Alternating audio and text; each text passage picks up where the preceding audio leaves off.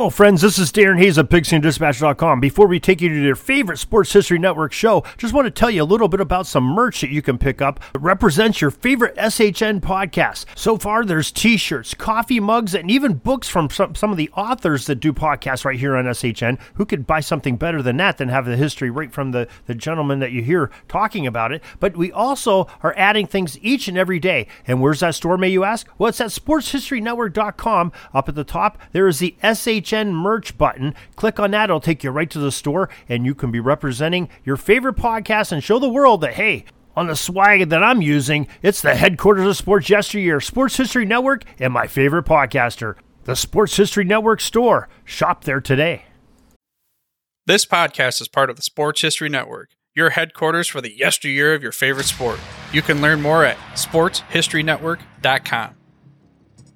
On November 7th, 1944, the 761st Tank Battalion became the first black division to see ground combat, joining Patton's Third Army, ultimately helping liberate 30 towns from Nazi control, including fighting in that infamous Battle of the Bulge.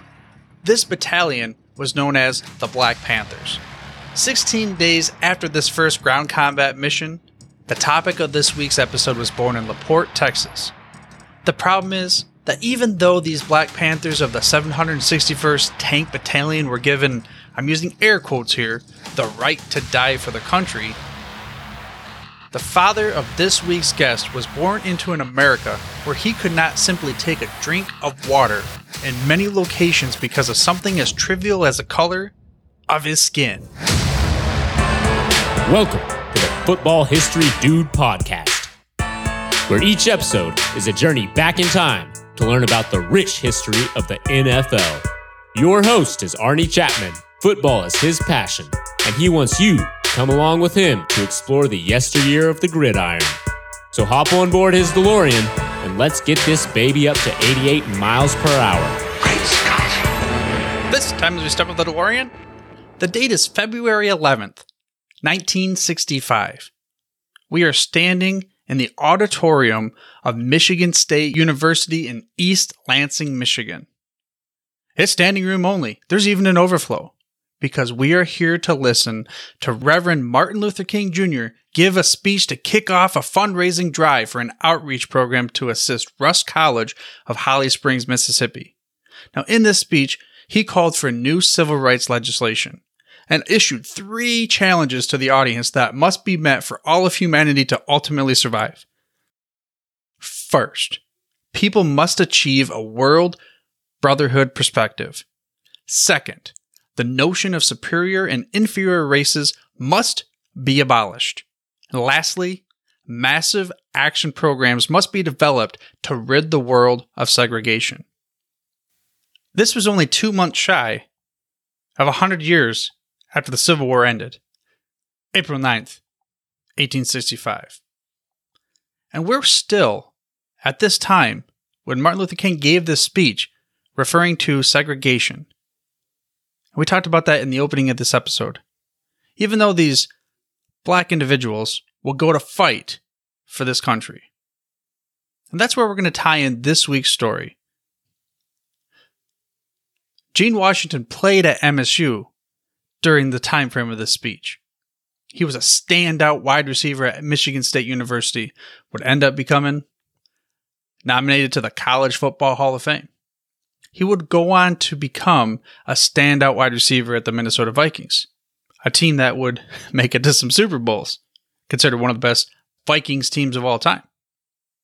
Now, Gene and his black teammates from the South were given an opportunity at MSU by Duffy Daugherty.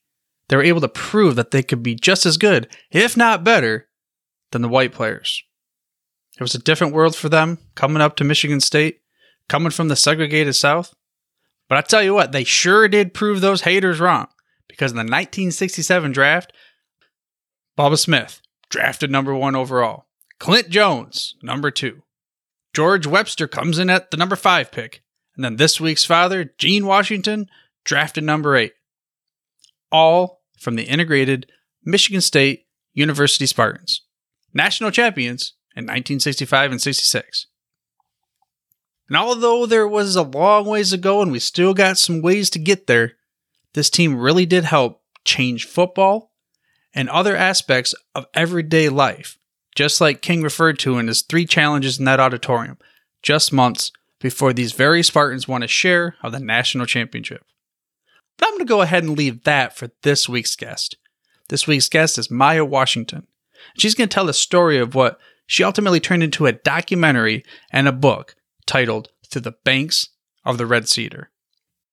This is a story where she was able to uncover her father's journey and share the impact the MSU team of the 60s had on the present generation and beyond. We're going to get into the interview here, but first, I want to let you know that Maya is gracious enough to offer an autographed copy of her book, Through the Banks of the Red Cedar. We're going to give that to one lucky winner. So if you want to be that lucky winner, or even to purchase the book beyond that, you can enter the giveaway over at sportshistorynetwork.com/giveaways. While you're on the site, don't forget to check out our other podcasts on that work. The Sports History Network is striving to become the headquarters for sports yesteryear, focusing primarily on the podcast medium as of now. We have 26 podcasts on the network, all covering various stories from the great world of sports history. Again, that's at sportshistorynetwork.com. But for now, let's get into this very important topic, the interview with Maya Washington. So story, it doesn't have to be limited to 5-story, but let's go with the story behind the documentary and the book. Like, what is the story of Through the Banks of the Red Cedar? Well, Through the Banks of the Red Cedar, both the film and the book are centered around my father's journey from the segregated South to Michigan State at the peak of the civil rights movement in America. And so my dad's name is Gene Washington, and a lot of people know him from his Vikings days. He was on some of the best teams in franchise history at the Minnesota Vikings. And he also is a college football Hall of Famer and a Spartan alumni. So he is in the MSU Athletics Hall of Fame. His name and jersey number are up in Spartan Stadium. And again, he is a college football Hall of Famer. And what was really unique about his journey is that he was recruited as part of a pipeline that Duffy Daugherty, the head coach at Michigan State, throughout the late 50s and 60s and into the 70s and beyond, was recruiting Black players out from the segregated South in the Jim Crow South. So these players who could not go to schools in their home states because of the color of their skin were given opportunities at Michigan State, and they seized those opportunities and led to 2 very successful MSU teams, the 1965 and 1966 national champions. So both the film and the book really talk about how what happened over 50 years ago is still relevant today. I grew up in a completely integrated world. I grew up after my dad's athletic career ended. He's also an NCAA hurdling champion. So he's someone who's very accomplished in a variety of sports. But a lot of that, all of that was before I was born. So I grew up with a dad who put on a suit, went to work every day. And the football stuff was, in the man cave, and then occasionally might come up every now and again at the grocery store, or someone might recognize him, or it was just sort of a known fact in our community that my dad was a Vikings alum.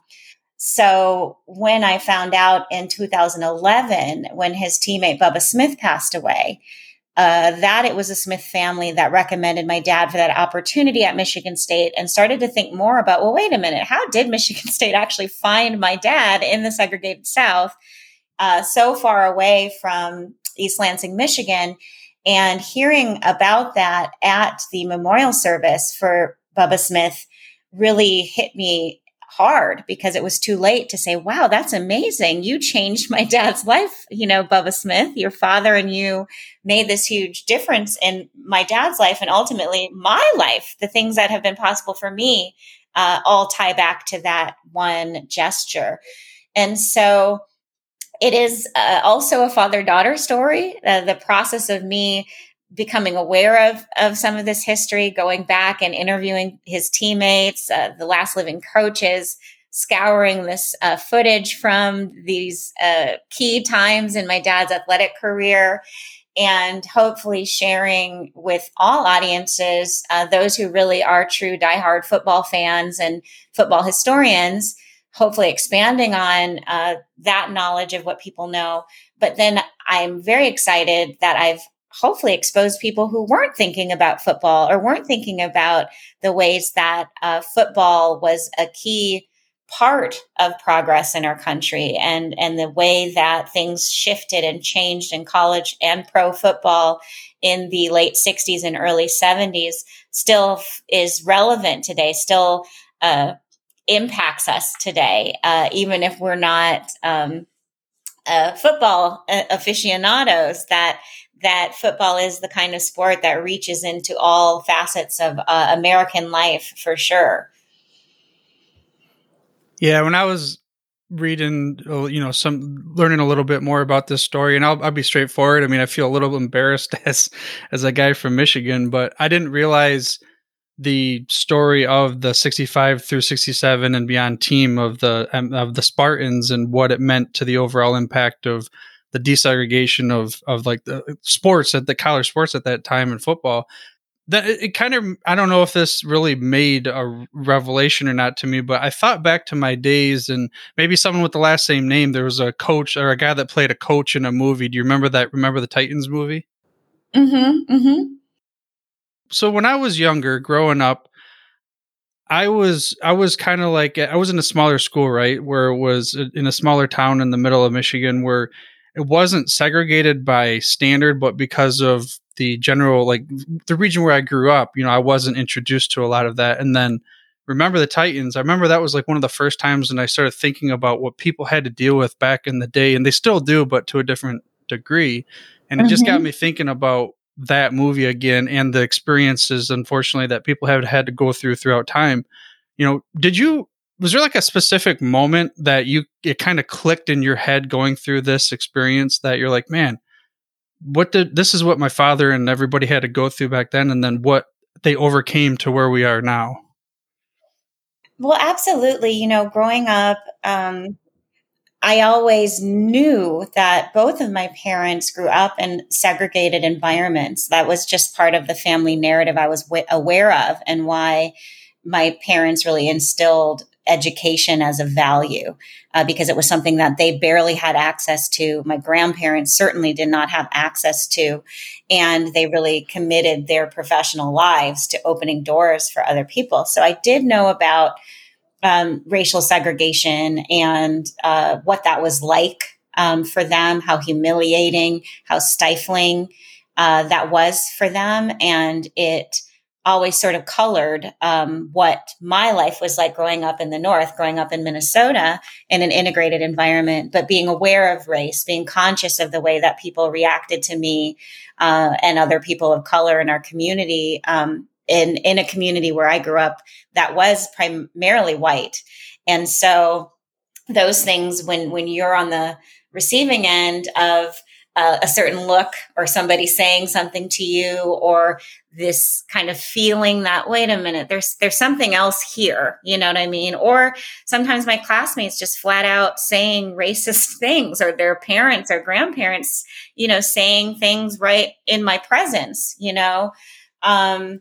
that was something I was very much aware of. But I think the details, though, that my dad was part of this historic desegregation that happened at Michigan State University was very much lost on me, and perhaps lost on him without the distance of that 50 years. And in 2011, when he was inducted to the College Football Hall of Fame, and we had that perspective to kind of really look at how that timing and what happened at Michigan State really changed the face of the game, because it coincided with the Civil Rights Act of 1964, the Voting Rights Act. Major shifts were happening in the United States, and the president of Michigan State University was actually the chairperson for the U.S. Commission on Civil Rights. So the university president had created a climate and an environment that made all of this possible. So when I asked my dad, like, did you know that you were, you were going to be part of this historic team that would be responsible for the final full integration of college football? At the time, they were just really thinking about, okay, I have a shot to leave the South, to get an education, to compete to the best of my ability. And that's what was on their minds, and I think that's pretty common for anyone who's found themselves as the first in any kind of field or in any kind of situation. But certainly for Black Americans in my dad's generation, people who are still with us in their late 60s, 70s, 80s, 90s, they were living through the history that was upon them. And it took 50 years for us to really understand what they did. And I'm excited to have been blessed with an opportunity to make that more available to people through the book and the film, because even I didn't know this detail, and he's my own, he's my dad,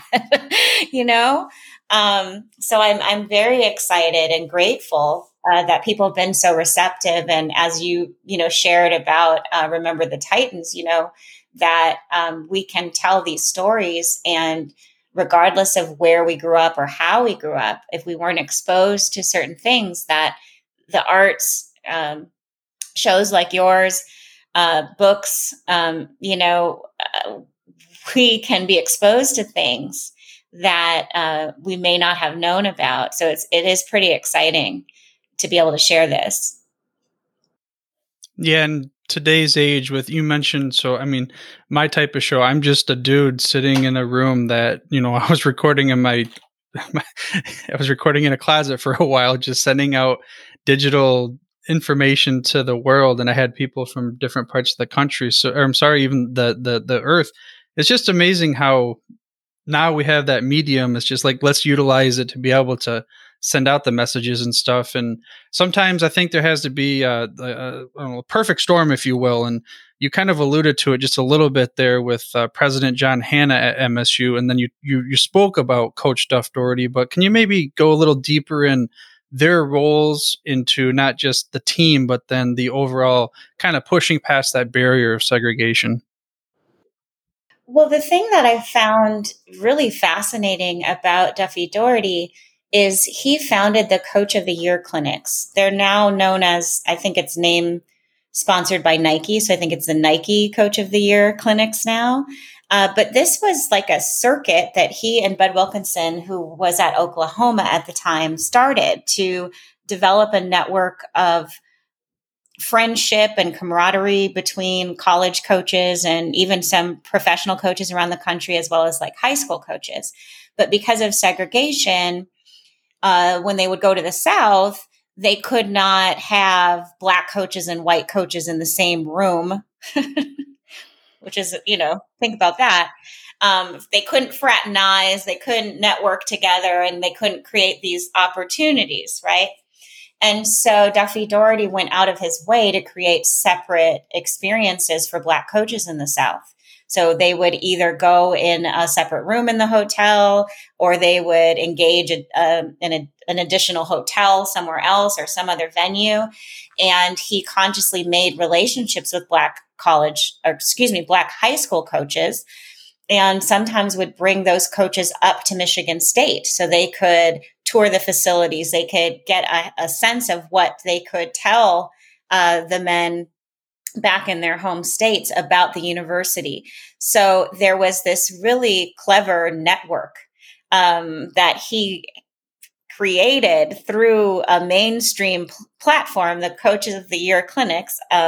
In my book, there's a scene where my dad, Clinton Jones, myself, and Bud Grant, and some of the staff of the Vikings go to a lunch together, and he starts telling us that he went to one of Duffy Doherty's, clinics. So even Bud Grant, went up to, I think he said it was somewhere near the border. I don't know if it was in Canada or sort of somewhere in upper Minnesota, northern Minnesota, or North Dakota, somewhere on that boundary, that he had attended one of Duffy Doherty's coaching clinics. So to have that kind of innovation and that kind of reach around the country that Duffy Daugherty had, to have Biggie Munn as an athletic director who is a former head coach of the football team, be in the athletic director role. But then you have John A. Hanna, the president of the university, who is reporting to presidential administrations, and then ending with the Johnson administration, Eisenhower and Kennedy and Johnson at this pivotal time. And what I think is really cool about John Hanna is he was a poultry farmer. So his total Michigan farm kid who ends up becoming the president of a major university that was essentially an agricultural college when he first got started. And his tenure really put Michigan State University on the map and created this pathway for inclusion to be demonstrated in the institution. Yeah, I mean, again, that was another name that I hadn't known a whole lot about, and people probably in my neck of the woods are like, hey, you probably should know more about this, because being from Michigan, we're more of a University of Michigan family, I suppose, between the two, but I don't follow college that well. Another thing I didn't realize was the national champions back in the mid-'60s, and then with Jimmy Ray and being the first Black quarterback to win a national championship. You get a little bit of that story. Does your father... What was a story that you could share that maybe your father relived a moment with Jimmy Ray and the team there? Well, one of the fun things that I got to know more about interviewing Jimmy Ray, as well as Vince Carolot and Hank Bulla, as well as my dad. So when my dad's freshman year, they could not compete varsity. You have to kind of have that waiting year before you can actually be on the team. So the sense at Michigan State, even in 1963, with this recruiting class that came in that had a lot of awesome athletes, but a number of them who were African American and also awesome. So there was something that was kind of in the air. And among the funniest stories is that they would help prepare the varsity team for games and would be told they were getting a little too aggressive and getting the best of the varsity team. So they had to kind of, turn it down a notch or in those scrimmages early so that the varsity team would be prepared for the game and not beat up on, by the freshman squad. But what is cool, the things that I did learn about Jimmy Ray specifically is when my dad had moved up and joined the varsity team when Jimmy Ray was doing his recruitment visit and visiting the campus. They had him throw a few passes to my dad. And what's really interesting about why the experiment, if you will, of sort of the fish out of water experience for both the athletes who were recruited, but then also for Michigan State University, is the extent to which they understood that if you're going to recruit, you need to give that recruit the sense that when they get to the university, they're going to be comfortable.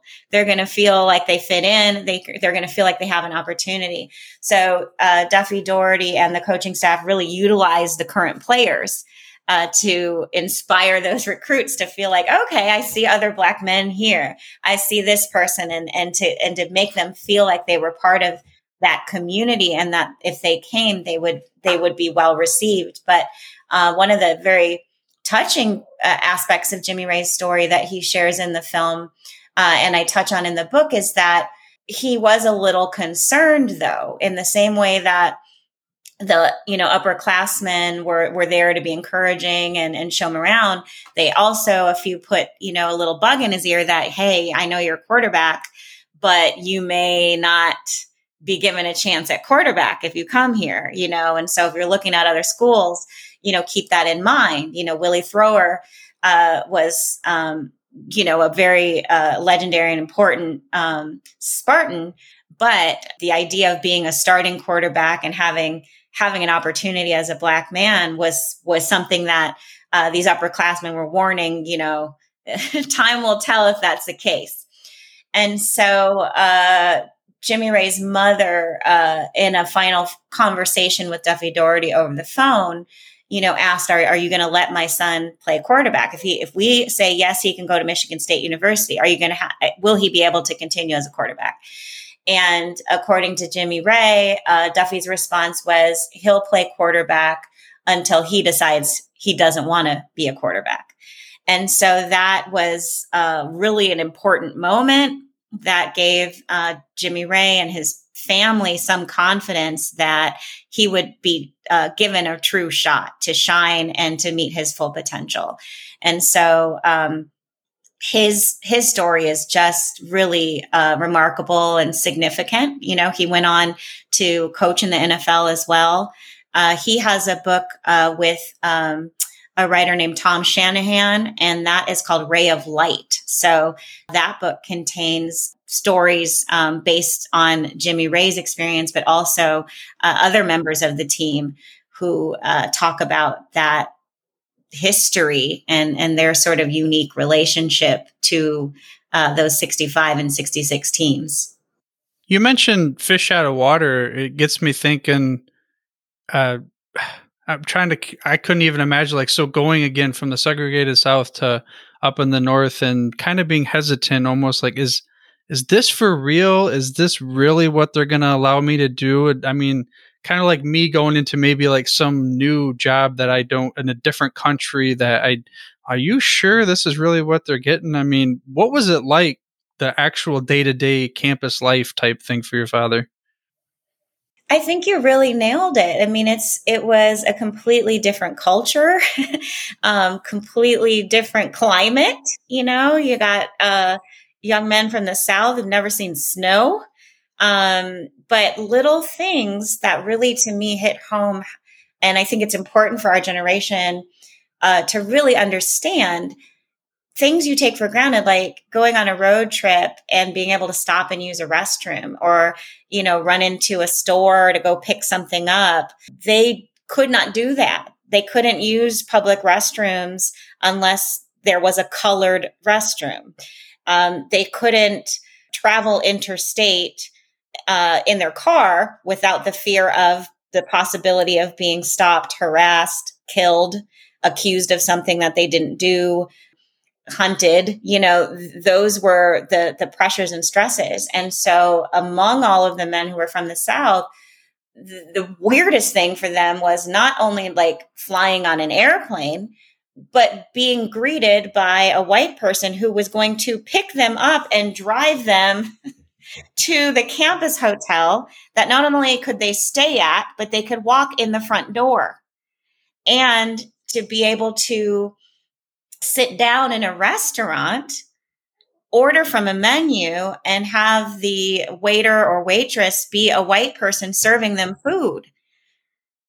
So all of these things that are so pedestrian and everyday about, life was the first for them. And they were the first in their families to have this kind of experience or interaction with white people that was very, I wouldn't say challenging to get used to, but it's like the very things that they were doing as part of their recruitment trip, they could have ended up in jail, or beat up or harassed, or worse in their home states. So it's just a very surreal thing when you really try to imagine what life was like for them, because it is so different now.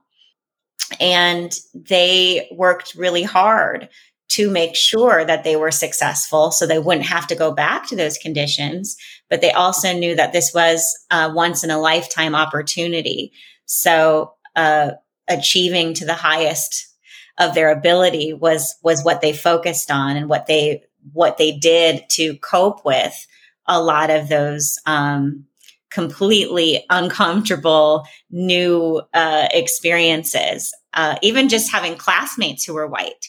My dad grew up in a community where there was a high school a block or so away from his home, but because of the color of his skin, he had to be bused all the way over to where my mom grew up, which worked out. He always says in speeches, the one positive thing about segregation is I met my wife, Claudette, in ninth grade when we were bused to the same school.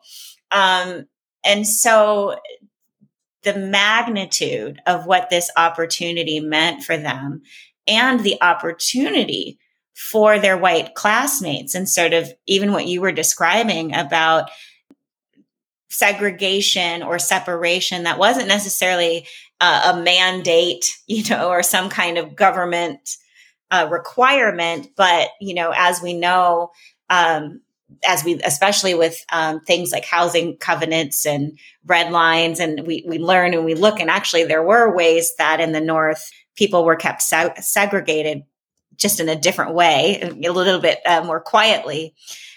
But the benefit was, yes, it changed my father and his teammates from the South's lives, but it changed those white players' lives too. It changed that community's life in Lansing and East Lansing to have the benefit of these outstanding and amazing men in their community, that had they not been there, a lot of people's lives might have gone differently. And so I think that's always important, especially in times like this, to think about inclusion doesn't only benefit the group or groups who are being allowed, right, or given opportunity. It actually enhances the lives of everyone, because no one's being cut off from the experience of bettering their life, and especially in a team atmosphere in football, being the best they can be and not being limited because of race or ethnicity, in terms of what a community can achieve and what a team can achieve. That reminds me of actually a part of, so I listened to the Martin Luther King speech from '65 at MSU as part of this preparation. And there was a part, and I'm guessing this was the same kind of, theme, maybe, if you will. But in the middle there, he mentioned something about, the various sacrifices that people were going through the civil rights movement. And then about, I'm going to totally butcher, I don't remember how the words went, essentially about, the killing the idea within the white man's, or waking them up or something along those lines. But like what you just said, being able to be a part of a team together and being able to maybe squash some of the differences that you thought you had, when in reality, so if you're working towards the same goal, then, you're ultimately going in the same direction. And it brings me back to the movie I talked about, Remember the Titans. Again, for me, growing up, I wasn't necessarily, like you said, by law, mandate, whatever it is, segregated, but geographically speaking, I pretty much was. And then that movie really shed a lot of light on me, even though I was a little bit older in life than I would have liked to have been. And speaking of that, so now I got to get back to the question I was going to ask. Did your father ever express almost, I don't know what's the right word here, not ashamed?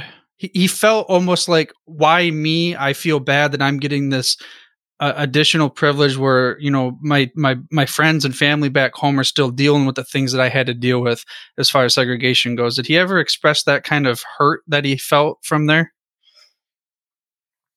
I think that's a really brilliant question, because I think it's important to note, and something he does speak about when people ask, what it meant to go to Michigan State, because the whole time he was at Michigan State University, and even for most of his pro career with the NFL, his hometown was still segregated.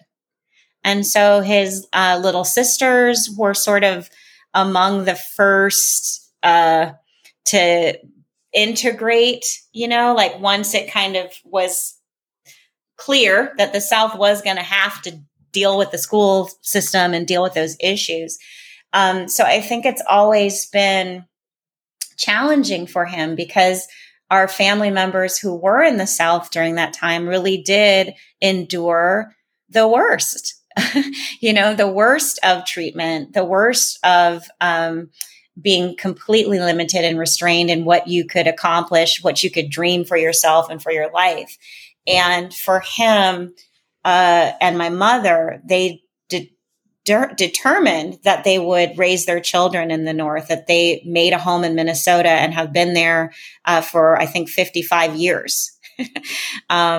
Because going back was not an option for them. It was really that painful. And especially for my dad. My mom, there were chapters of life where she, fantasized about, oh, maybe we could retire, go back home, and we would go home for, the summer, or we would, well, I say home because that's the closest thing I have to a home, our ancestral lineage in Texas and Louisiana.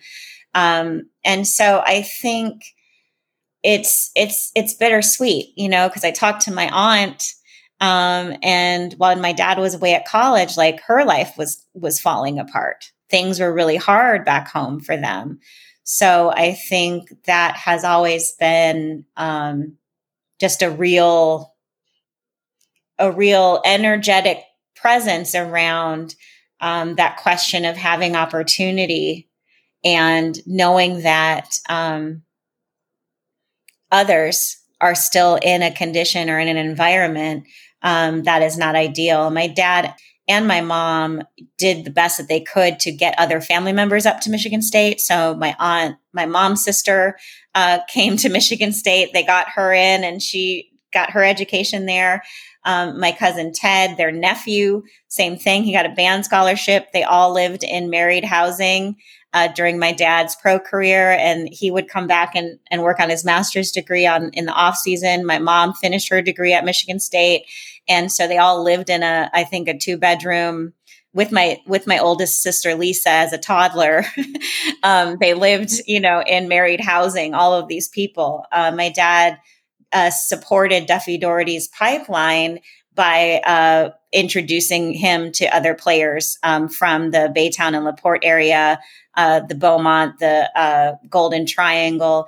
So he really devoted as much of his life and as much as he had the capacity to creating those opportunities and getting opportunities for other family members, other community members, because he understood just how difficult things were for them and what a difference that educational opportunity would be. And I think that's why he devoted his professional career after football and even during football to opening doors. Just thematically, I think that is how he continued to pay it forward, that I had this incredible opportunity. How do I create this incredible opportunity for others? How do I make this real for other people? And there's so many people, I cannot even tell you, because I really can't tell you how many emails I get, how many messages I get where someone says, oh, I heard you on this, or I saw the film and your dad did this for me. Your dad helped me get this job. Your dad, your mom, like people, it's really kind of cool. One of my friends joked, oh, so like you're your parents' publicist now. Sometimes people reach out to me just because they were like, I remember your mom. She used to pray with me at church on Friday nights, or I remember your dad did this. And so that theme or that spirit of knowing they had an opportunity and a door open for them and they went through it, with that tension of knowing that was not happening for other people in their hometown. So they really went out of their way, over and above and beyond, to the best of their ability to try to create those pathways for other people. Yeah, I'll go ahead and I'll give you a plug, even though you need to start this back up. But the Light and Shadow podcast that you had about a couple years ago, the first episode, "Every Day is a Gift," right? That yes, yes. That listening to doing some homework on this episode, listening to your father speak on that episode and some of the stories and such, I could tell that he had that. He has that personality of, I want to always do what I can to help others. I want to be able to, like you said, pay it forward and that kind of thing. So I just wanted to say, appreciate, his story and appreciate him. I mean, even though I haven't been able to speak to him, but you have. So that's why we're going to get to the first, again, I'm showing the DeLorean here. Everybody on on the mic listening to this show knows what I'm talking about. So I'm going to give you a DeLorean question, okay? All right. You get to go back in time in the DeLorean. You stole my keys. Whatever you want to do, you knock me out in the passenger seat. Doesn't matter, like Jennifer Parker. But this is kind of like a twisted DeLorean what if question. You can keep all of the knowledge that you have into you can bottle it up. You go back to your younger self, maybe 5 years old or something, about what you've learned through this project. Insert that knowledge into your 5-year-old self. How do you think growing up from there would have maybe impacted your decisions or pursuits or interests or whatever it is? How do you think that might have impacted you growing up? Wow, that's powerful. Well, I'm thinking about 5 years old, and how I was talking about my dad's man cave, all the memorabilia on the walls. My older sisters were 10 and 7 years older than me, so I just thought they were super cool. They were tweenagers, and anytime I got an opportunity to play with them or play Barbie dolls is what was cool, I would, with all this information I have now, when I was playing Barbie dolls in my dad's memorabilia cave, I might have asked him questions about what was on the walls and what they meant. I might have sat in his lap and asked to watch football and asked him to tell me about, football. And the blessing, though, at 5, I did get to go. He would drive me to my Montessori every day. And that was like our thing, because my sisters had a different school and my mom was sort of on top of getting them to school. But we would have a nice, 30, 40 minute commute in morning traffic before the sun came up every morning to drive in the car. And then he'd pick me up from school. So I wish I had. I'm not even sure if at 5 years old I knew he was a football player or had been a football. Like, I don't even know how much of him having a life before me was on my mind. So I definitely, that's what I would have done with all of that knowledge I have now. I would have, in my 5-year-old brain and mouth, would have said, Dad, tell me about your life before I was born. That's wonderful that you're a producer, director, and all these other things. So you can appreciate this wonderful transition that you just gave me, because the next DeLorean question was going to be, go back to a moment from your father's career right now with everything and go ahead and ask him a question at any point in his life. What question would you ask, and when is the moment? Oh my goodness. I would, because it's winter, I would probably go to one of the end of season games in the winter of like 1968 or 60, probably 69 for sure, because that was a good year for the Vikings. 69, and be like, how are you not freezing here? Bud Grant doesn't allow you to wear gloves. He doesn't allow heaters. And how on earth are you able to play football in negative temperatures? I have, to this day, I don't know how he did that, but that I would love to be there for that, and maybe say, look, I brought this back from the future, this hand warmer, just put it in your tights here. and no one will know, but you can keep your hands warm. Yeah, that would be a good one, because I am not a cold weather person, even though I live in Michigan and everything. And that's a story you probably picked up, through your journey of the documentary and then ultimately the book that just released. So let's the book of the same title. Why don't you go ahead and say what the book and the story, the documentary, are one more time for the listener of the show? Sure. So the film is called Through the Banks of the Red Cedar. It's currently on PBS nationwide. You can just check your local listings or go to the Amazon Prime PBS Documentaries channel.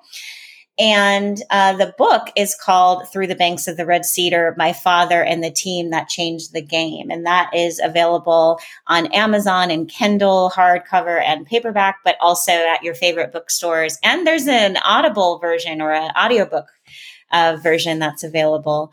So hopefully one or both is an avenue that people can learn more about this history. And then if the listener's interested in like to gather all this stuff in one place, a website address, where would you want them to go to? Sure. So what's exciting now, Amazon, because the full-length version of the film is actually available on that PBS Documentaries channel. So if you go to Amazon and search Through the Banks of the Red Cedar, you'll find both the book and the film now in that Amazon search. You can also visit our website, throughthebanksoftheredcedar.com, and that has information about both the book and the film, information about events that are happening, and other things that we share if you're really interested in engaging with us. But yeah, the Amazon, man bless us, Amazon is becoming more and more the place to go for kind of all the things. But it's definitely a great place to get both the book and the film right now. Okay, so here's the part where I ask you to impart some last words of wisdom for the listener of the show from your journey through the banks of the Red Cedar. I think the words of wisdom that I want to impart is that history is in your own household. There is someone in your own household who was the first to do something or was part of or next to something very interesting. And it's just a matter of taking the time to find it, to have those conversations, especially if you have elders still available to you in your life, whether that's your parents or extended family or someone in the community that you look up to. There's stories, there's history there. And to also remember that we are living history, that the choices we make, the connections we build, the ways that we move in the world right now will have an impact 50 plus years into the future as well. There you go. Dive into your family history. Who knows what you're going to learn about, but I guarantee it, you're going to learn something cool about something that someone in your family did long before you were on this planet. Something I learned about my last name through the research for this episode was Corporal Carlton Chapman. He served in Patton's army, but he served in the 761st Tank Battalion. And there's a photo of him sitting on the tank from the National Archives and the National World War II Museum.org. Yes, he is a black man. No, I am not. But the only thing that matters is that caption. He fought for this country and did everything he could to help people in need. Probably mostly white people. I know nothing about Corporal Carlton Chapman other than he fought as part of the Black Panthers.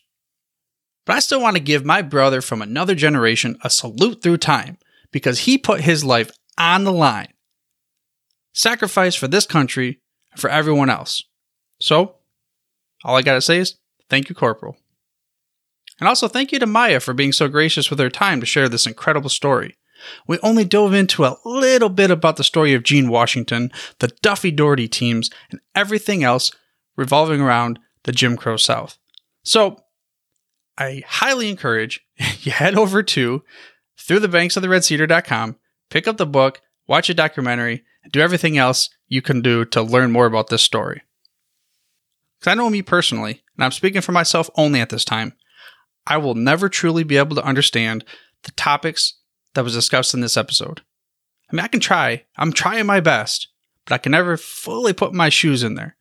All I can try to do is just to learn about it and make sure that we do our darndest not continually making these same mistakes. Because at the end of the day, we're all family. And speaking of family and family history that Maya talked about, that brings us to next week's guest, Jeremy McFarland. You might have heard of this dude before. He's the host of the Football is Family podcast on the Sports History Network, and he rides shotgun with us in the next episode to share the origin of both his love for the Titans and the podcast. Plus, we might get into a little trouble back in time by letting him take the keys of the DeLorean and alter a moment from Titans history. I'm going to let you guess. Which one do you think that was? Tune in next episode to find out. And the best way that you can make sure that you don't miss out on any episode is by mashing that little subscribe or follow button on your podcast player of choice. That way you get the hottest, freshest off the press episodes every other week. But for now, dude, I'm through if you're through. Thank you for listening to this episode of the Football History Dude. To make sure you're the first to get the next episode, please subscribe on your podcast player of choice and head on over to thefootballhistorydude.com for the show notes and more information on the history of the NFL. And remember, dudes, where we're going, we don't need roads.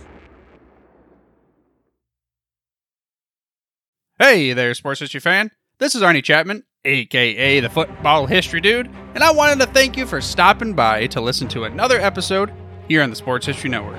Our podcasters are passionate about uncovering and sharing sports stories from yesteryear. And if you didn't know it already, we have over 30 shows across the network covering all sorts of sports history topics. In fact, here's a glimpse into one of our awesome podcasts here on the network. This is Mark Mortier, and if you're a sports history fan like me, tune in and hear me talk about some great sports moments of the past. Growing up during the 1970s, I got to watch some of the most iconic moments in sports history. Hank Aaron breaking Babe Ruth's home run record. Willis Reed limping out of the locker room in Game 7 of the NBA Finals at Madison Square Garden as the fans erupted with a thunderous ovation. The 1980 Miracle on Ice as Team USA defeated the powerful Soviet Union in the Olympics. Listen every Tuesday on Yesterday's Sports. How about that? I bet you're super hyped to go listen to that new podcast, right? Well, to learn about this show and all the other podcasts on the network, head over to sportshistorynetwork.com/podcast. Again, that's sportshistorynetwork.com/podcast. Head over there today to find your next favorite sports history podcast.